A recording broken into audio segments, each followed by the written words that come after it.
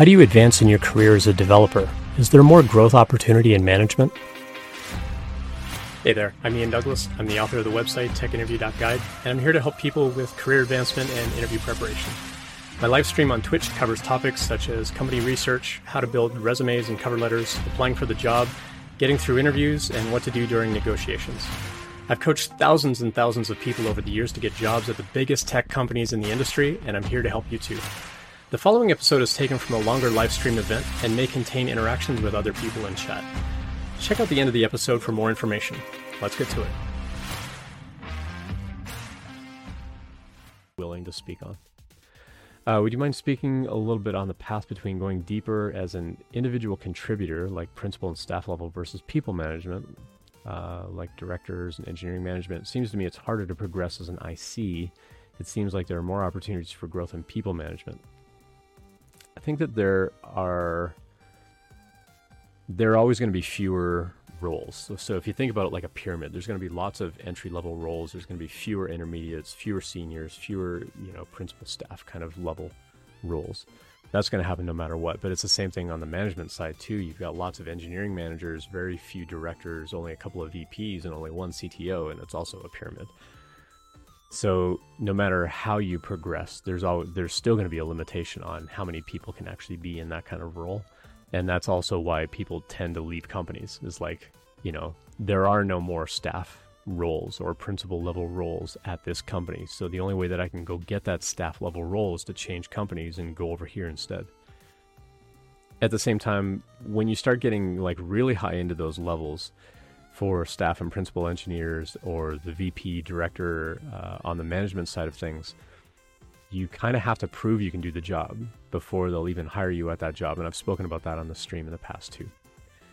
I think that there's less likelihood that they're going to look at you as a senior dev and go, oh yeah, we'll totally bring you on as a staff level engineer.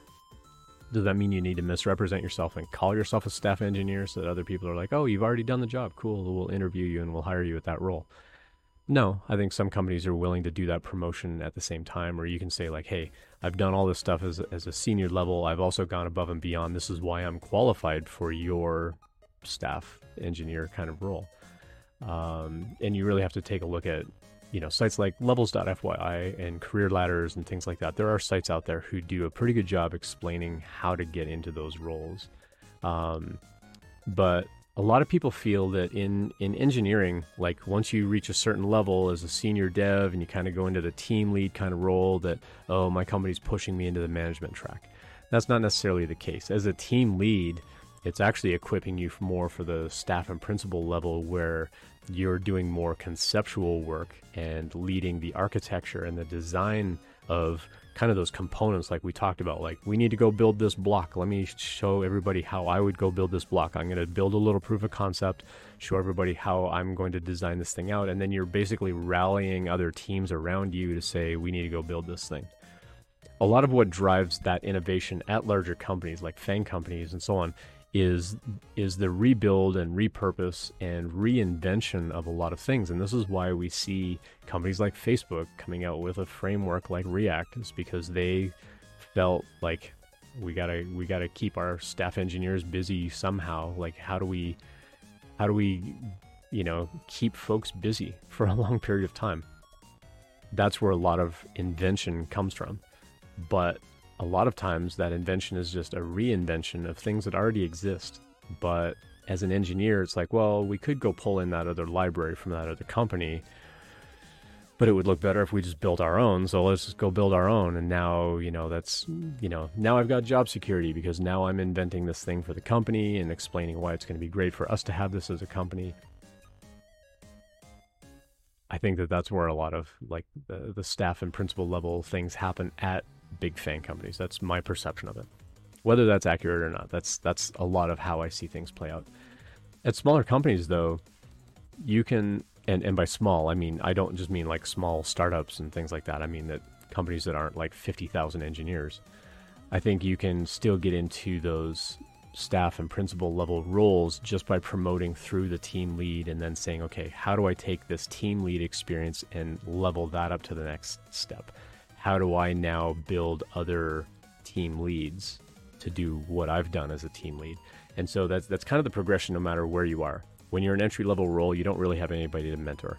When you're an intermediate level, you're mentoring the entry-level folks to figure out, how do I become an intermediate level developer? And then as an intermediate developer, you get mentored by the senior developers, and then eventually you're like, okay, well, now I can do that role. And then your job is to bring the intermediates up to where you are. And so you're as you level up, you're bringing up other people behind you. And then as you level up, you bring up other people behind you. That's the progression, no matter which track you go down, whether you stay in the contributor or you go into management, you're doing the same thing. As a manager, you teach other people about, hey, if you want to get into management, these are the kinds of things you need to understand, and how to keep people motivated, and how to talk to them about their career growth and things like that for the people management side. And then you get mentored by your director, and then eventually you become a director. And now as a director, you're teaching other managers how to become directors. And then as a director, you promote to VP, and you teach other directors how to become a VP, and so on. But at some point, you hit a ceiling. As a director, the next place is like a C level, executive level kind of role. Are you ready for that? And do you want that at a big company? Do you want to go get it at a smaller company? That progression and that track is really up to you as well. But I think you don't have to feel pushed into one way or the other from a company. I think a lot of people are like, oh, we want you to lead a team. And the first instinct that we as engineers have is, oh, if I become a team lead, you're trying to make me a manager. And that's not the case.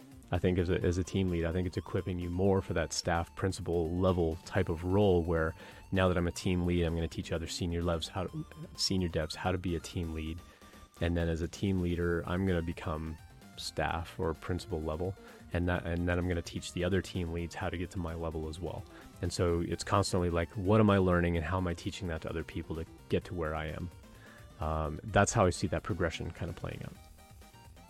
So hopefully that answers your question, maybe Awake. As far as like what that actually looks like, I mean, I've been like senior web architect. So the architect level was kind of like, at the time we didn't really have like staff and principal levels, but like architect was kind of the next step up from being just a developer or engineer at the company, where I had that role at the time. And a lot of what I was doing was exactly that. It's like, okay, how are we going to plan out the next stage of how we want to build these things out? How are we going to architect this from a system level? What kinds of components are we going to need? Let me go figure out, okay, this team's going to go build that part. This team's going to go build that part. Here's how they're going to communicate together.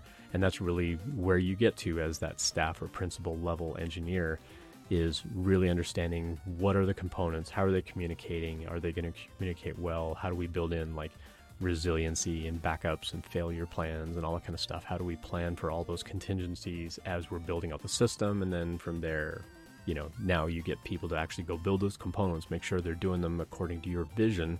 And so it's a lot of selling that vision and really promoting that vision and getting people on board with this is where we're going.